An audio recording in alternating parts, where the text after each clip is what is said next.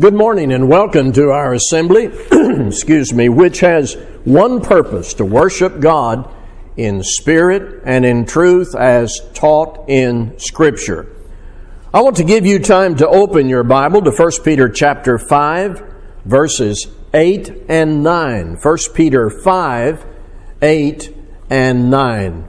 Peter was a Christian who served as an apostle and an elder, and therefore he had a heart for people, for souls. It was his intention to teach people what was good and right before God, and that included warnings about the work of the devil, like this: be sober-minded, be watchful. Your adversary, the devil, prowls around like a roaring lion, seeking someone to devour. Resist him, firm in your faith, knowing that the same kinds of suffering are being experienced by your brotherhood throughout the world. When I was a boy, I was around carpentry and tools a lot because of my daddy's interest and my daddy's skill. He was an accountant by profession, but he was a weekend carpenter who did work around our place and built things and worked often for friends and neighbors and church members. And his shop was equipped with a full range of tools. Now, there was a whole brand of tools back in the 1950s. That whole brand of tools was called Red Devil. There was paint equipment and glass cutters and a whole line of tools for the carpenter available in the hardware store, and the brand name was Red Devil. Now, that reflects something. I believe it is commonly understood that the devil, the real devil, has tools. He is active. His purpose is to take us away from God into the depths of sin. He often pursues that purpose in very small steps, hoping that you will not even notice, but he has tools. The Apostle Peter wants us to be watchful and to take this threat seriously.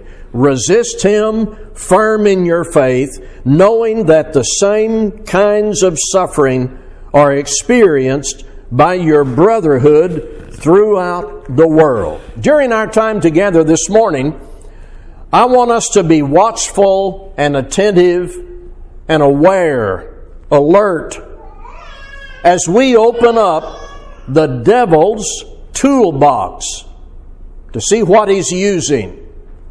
5 choice tools of the devil to be aware of. One of his favorite tools is the unopened Bible. The unopened Bible. In Matthew chapter 19 and verse 4, Jesus said to men who questioned him about marriage, "Have you not read?" They were debating matters God had made very clear in the beginning. See, it was not that Scripture had said nothing, or was it the case that God had complicated His law of marriage. So as Jesus answered their question, as He spoke the truth about marriage and divorce and all the consequences in Matthew 19:9, His lead-in statement was, "Have you not read?" What does that indicate? The obligation to read God's Word. If God, by His grace, has revealed Himself and His will to us, our response ought to be to read it. In 1 Peter chapter 2 and verse 2, the Apostle Peter wanted Christians to understand we must be nourished by the pure milk of the Word. Without this nourishment, we starve spiritually and we die. It is this simple.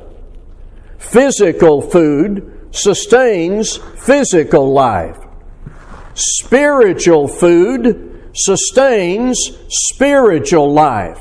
Relationship with God cannot continue unless you open this book and learn what it says with the intention of doing what God has said. As we described in the Bible class, no matter what the circumstance is and how challenging and difficult it might be, read the Word of God. One of the devil's tools is the unopened Bible.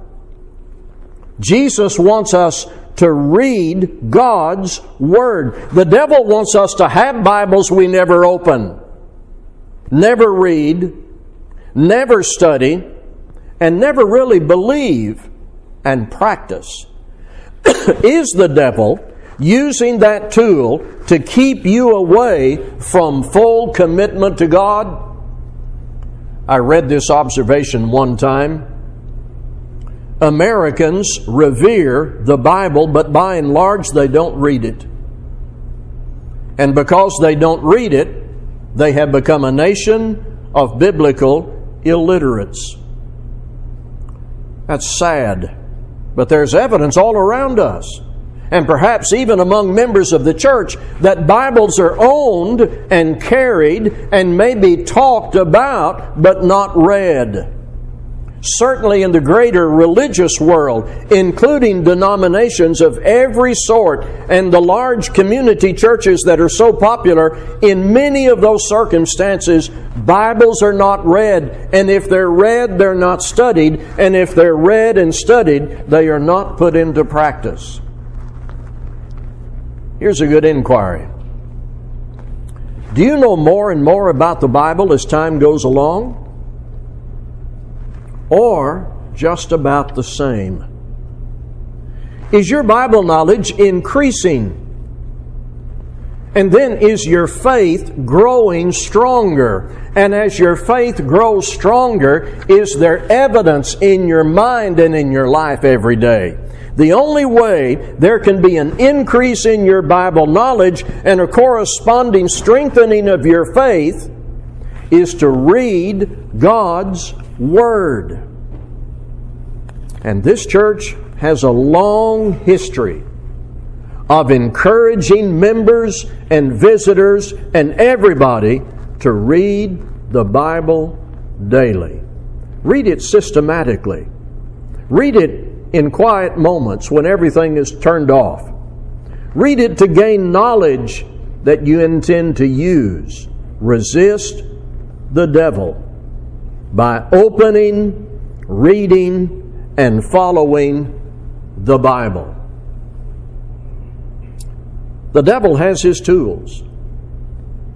And another is the empty pew.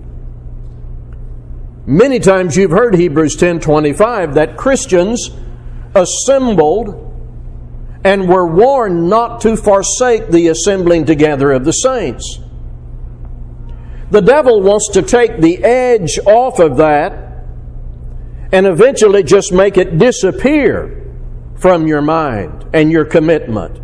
The devil wants us to forsake, to find numerable excuses to stay home and eventually just quit. See, the devil will probably not jump into your mind immediately and say, don't go today and ever again. But incrementally, he will try to lead us in that direction.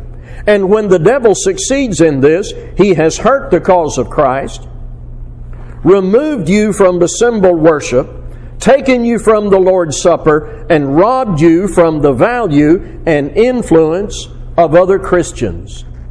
But it doesn't have to happen. You can resist the devil. And to make sure he doesn't ever use this tool again, just form the good habit that is this simple. I'm going to be there. In fact, you can say no to the devil later today when we assemble at 5 p.m. He wants to keep you away from pure worship and good people. It is part of his strategy and his purpose. When good things are happening that bring you in contact with good people and the good news and good preaching, the devil wants you to stay away. Defy him, resist him, and be here. The entertaining church is another tool the devil uses quite a lot these days. There are people who want to be somewhere on Sunday. There are people who want to, as we say, go to church because they covet the entertainment element, the social enjoyment, the food and games that might be offered. And many churches are willing to cater directly to those desires. I want you to be opening to John chapter 4.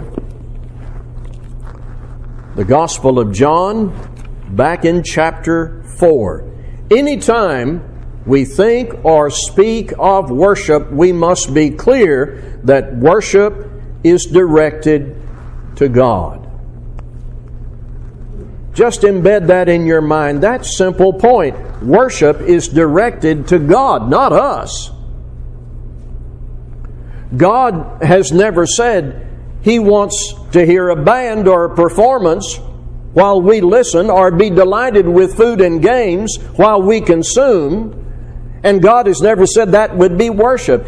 He wants to see and hear us from our hearts praise Him and honor His Son in the manner He has prescribed. The hour is coming, Jesus said, and now is here, when the true worshipers will worship the Father in spirit and truth, for the Father is seeking such people to worship Him. God is spirit, and those who worship Him must worship in spirit and truth. Someone asked me in an email not too long ago, not anybody here, but somebody in another place sent me an email, and they said, what does that mean? Worship in spirit and in truth. And many of you already know what I said. I said, just keep reading. Read everything after this passage on through to the end of the New Testament, and God describes what constitutes the worship that He wants. See what Christians did as you read the book of Acts, and as you go through the epistles, as they worshiped together under the direction of the apostles. Make a list of what they did. It's very clear and simple, and it does not include bands and performances and fun and games to entertain people. The devil wants to turn the attention from worshiping God to being entertained. It's one of his tools. Worship is not just a pleasant distraction for humans, though it is pleasant when done correctly. It is honoring God. It is praising Him, and praising Him in the way He has described in His Word, incorporating into what we do in our worship what He said. The devil wants it to be all about humans being entertained and having their way, rather than God being worshiped. As God has said, He wants to be worshiped.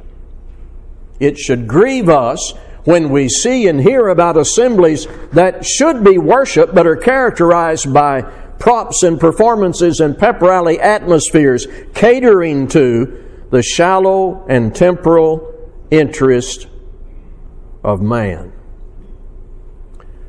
Be turning to Romans chapter 12. Romans chapter 12. Another tool in the devil's toolbox is the fashion of the day. the fashion of the day. I appeal to you, therefore, brothers, by the mercies of God, to present your bodies as a living sacrifice, holy and acceptable to God, which is your spiritual worship. Do not be conformed to this world, but be transformed by the renewal of your mind, that by testing you may discern what is the will of God, what is good and acceptable and perfect. When I talk about fashion, or when I say the fashion of the day, I'm including dress, but much more. Please think of this in more comprehensive terms. Please think about what is popular. The expression you hear today is trending. The devil wants to pressure us through what is popular and trending and worldly, and he wants that to be more important to us than the ways of the Lord. I'm going to call that the fashion of the day. How we dress, how we talk, how we entertain ourselves, the content of our humor, our association. The devil wants all of that to be driven by what we see and hear in the world around us. The devil wants to use what we see and hear around us that is fashionable and trending to take us away from God. Questions arise in your life every day. How do you decide what to wear?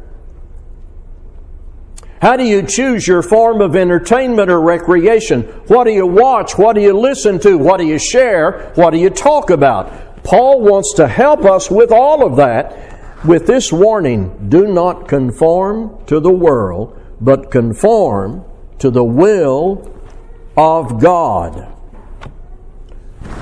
May I take you, please, to 1 John 2. 1 John chapter 2. And in 1 John chapter 2, I want to read for us verses 15 through 17. Listen carefully. In 1 John chapter 2, verses 15 through 17, as it pertains to the point at hand. Do not love the world or the things in the world. If anyone loves the world, the love of the Father is not in him. For all that is in the world, the desires of the flesh and the desires of the eyes and the pride of life, is not from the Father, but is from the world. And the world is passing away along with its desires, but whoever does the will of God abides forever. A love affair with the world will always end with a broken life of regret. Always. The world cannot provide the fullness of blessing, the integrity and hope and assurance the gospel offers. Just one more. James 4 and verse 4, you adulterous people, do you not know that friendship with the world is enmity with God? Therefore, whoever wishes to be a friend of the world makes himself an enemy of God. I saw this the other day. It's a very simple rule. It is not original with me. I reworded it just a little bit. Here it is. Refuse to entertain yourself with anything the devil likes. Refuse to entertain yourself with anything the devil likes. I'm going to take us to the book of James, chapter 1. Another tool in his toolbox is appetites that compel us. Appetites that compel us. James 1, starting at verse 12. Blessed is the man who remains steadfast under trial, for when he has stood the test, he will receive the crown of life, which God has promised to those who love him. Let no one say when he is tempted, I am tempted by God, for God cannot be tempted with evil, and he himself tempts no one. But each person is tempted when he is lured and enticed by his own desire. Then desire, when it has conceived, gives birth to sin, and sin, when it's fully grown, brings forth death. Now, you heard the phrase I gave emphasis to.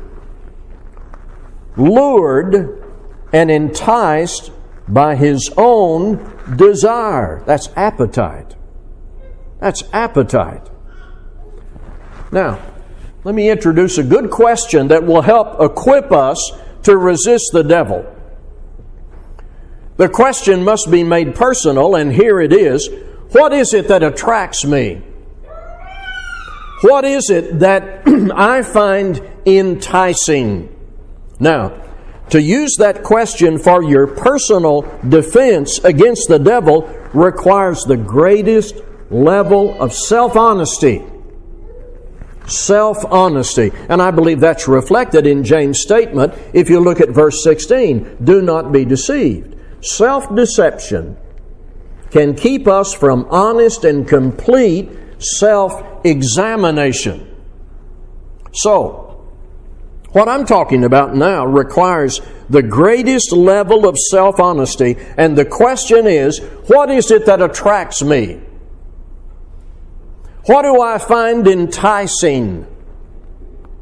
What is it that the devil might be slipping into my mind that would take me away from God? Now, that's going to vary from person to person. Some may find impulsive revenge attractive and enticing. For others, it may be sexual temptation. For some, it may be alcohol and drugs. It may be covetousness. It may be indifference to the worth and needs of people. What tempts you? Here's why this is so important. You can be sure that whatever is enticing to you, the devil is going to find out and will use it against you. The devil wants desire to conceive and give birth to sin. And remember in 1 Peter 5, he is prowling around seeking. So whatever is enticing you, whatever your particular personal weakness or temptation is, the devil's going to find that and use it against you. His toolbox includes his awareness of what your weakness is, and he wants to use that against you. James says, God isn't tempting you to sin. The process always involves what is in you in terms of appetite and attraction. We are still in the book of James. I'm going to turn to chapter 4, and we're going to read 7 through 10 in chapter 4 of James. Submit yourselves, therefore, to God. Resist the devil, and he will flee from you. Draw near to God, and he will draw near to you. Cleanse your hands, you sinners, and purify your hearts, you double-minded.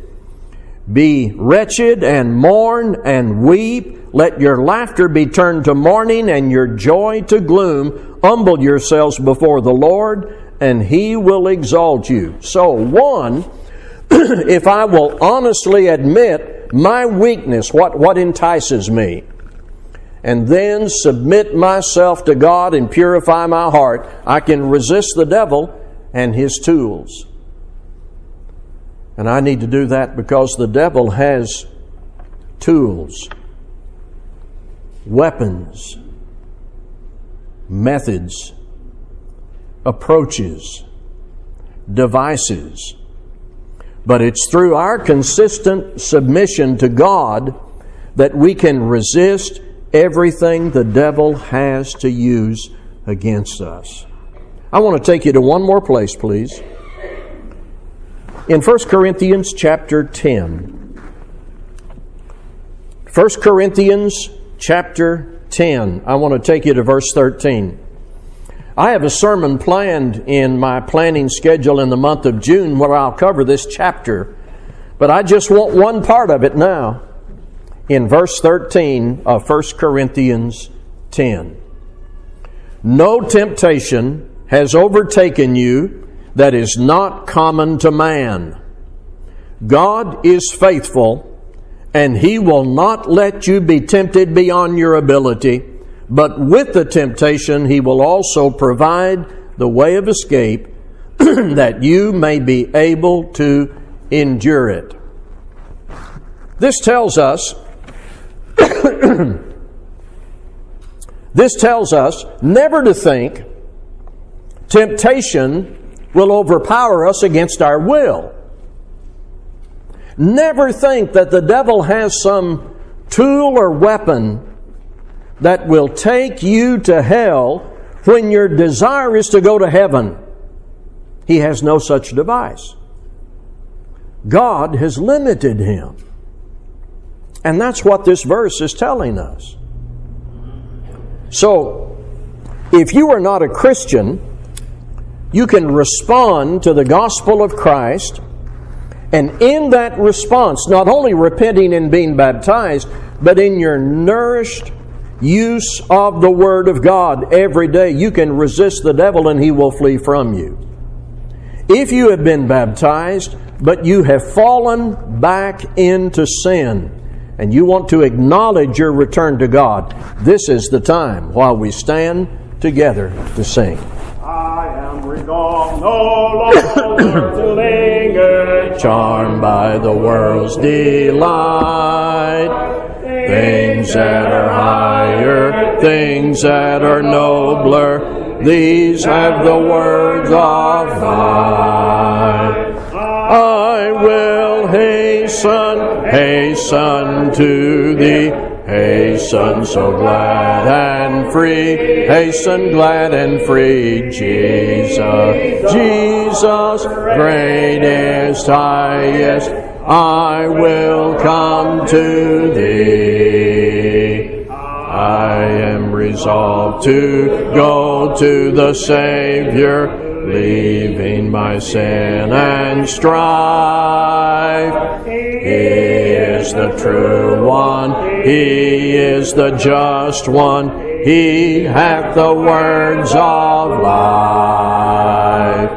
I will hasten to Him, hasten so glad and free, hasten glad and free, Jesus, greatest, highest, I will come to thee. I am resolved to follow the Savior, faithful and true each day.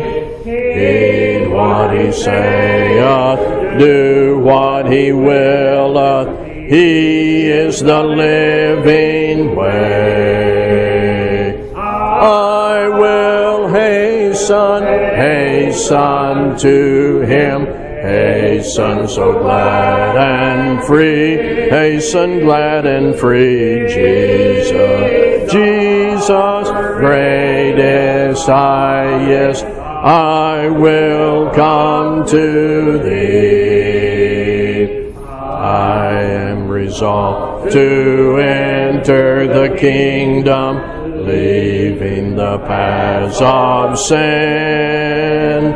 Friends may oppose me, foes may beset me, still will I enter in. I will hasten to Him, hasten so glad and free, hasten glad and free, Jesus, greatest, highest, come to thee.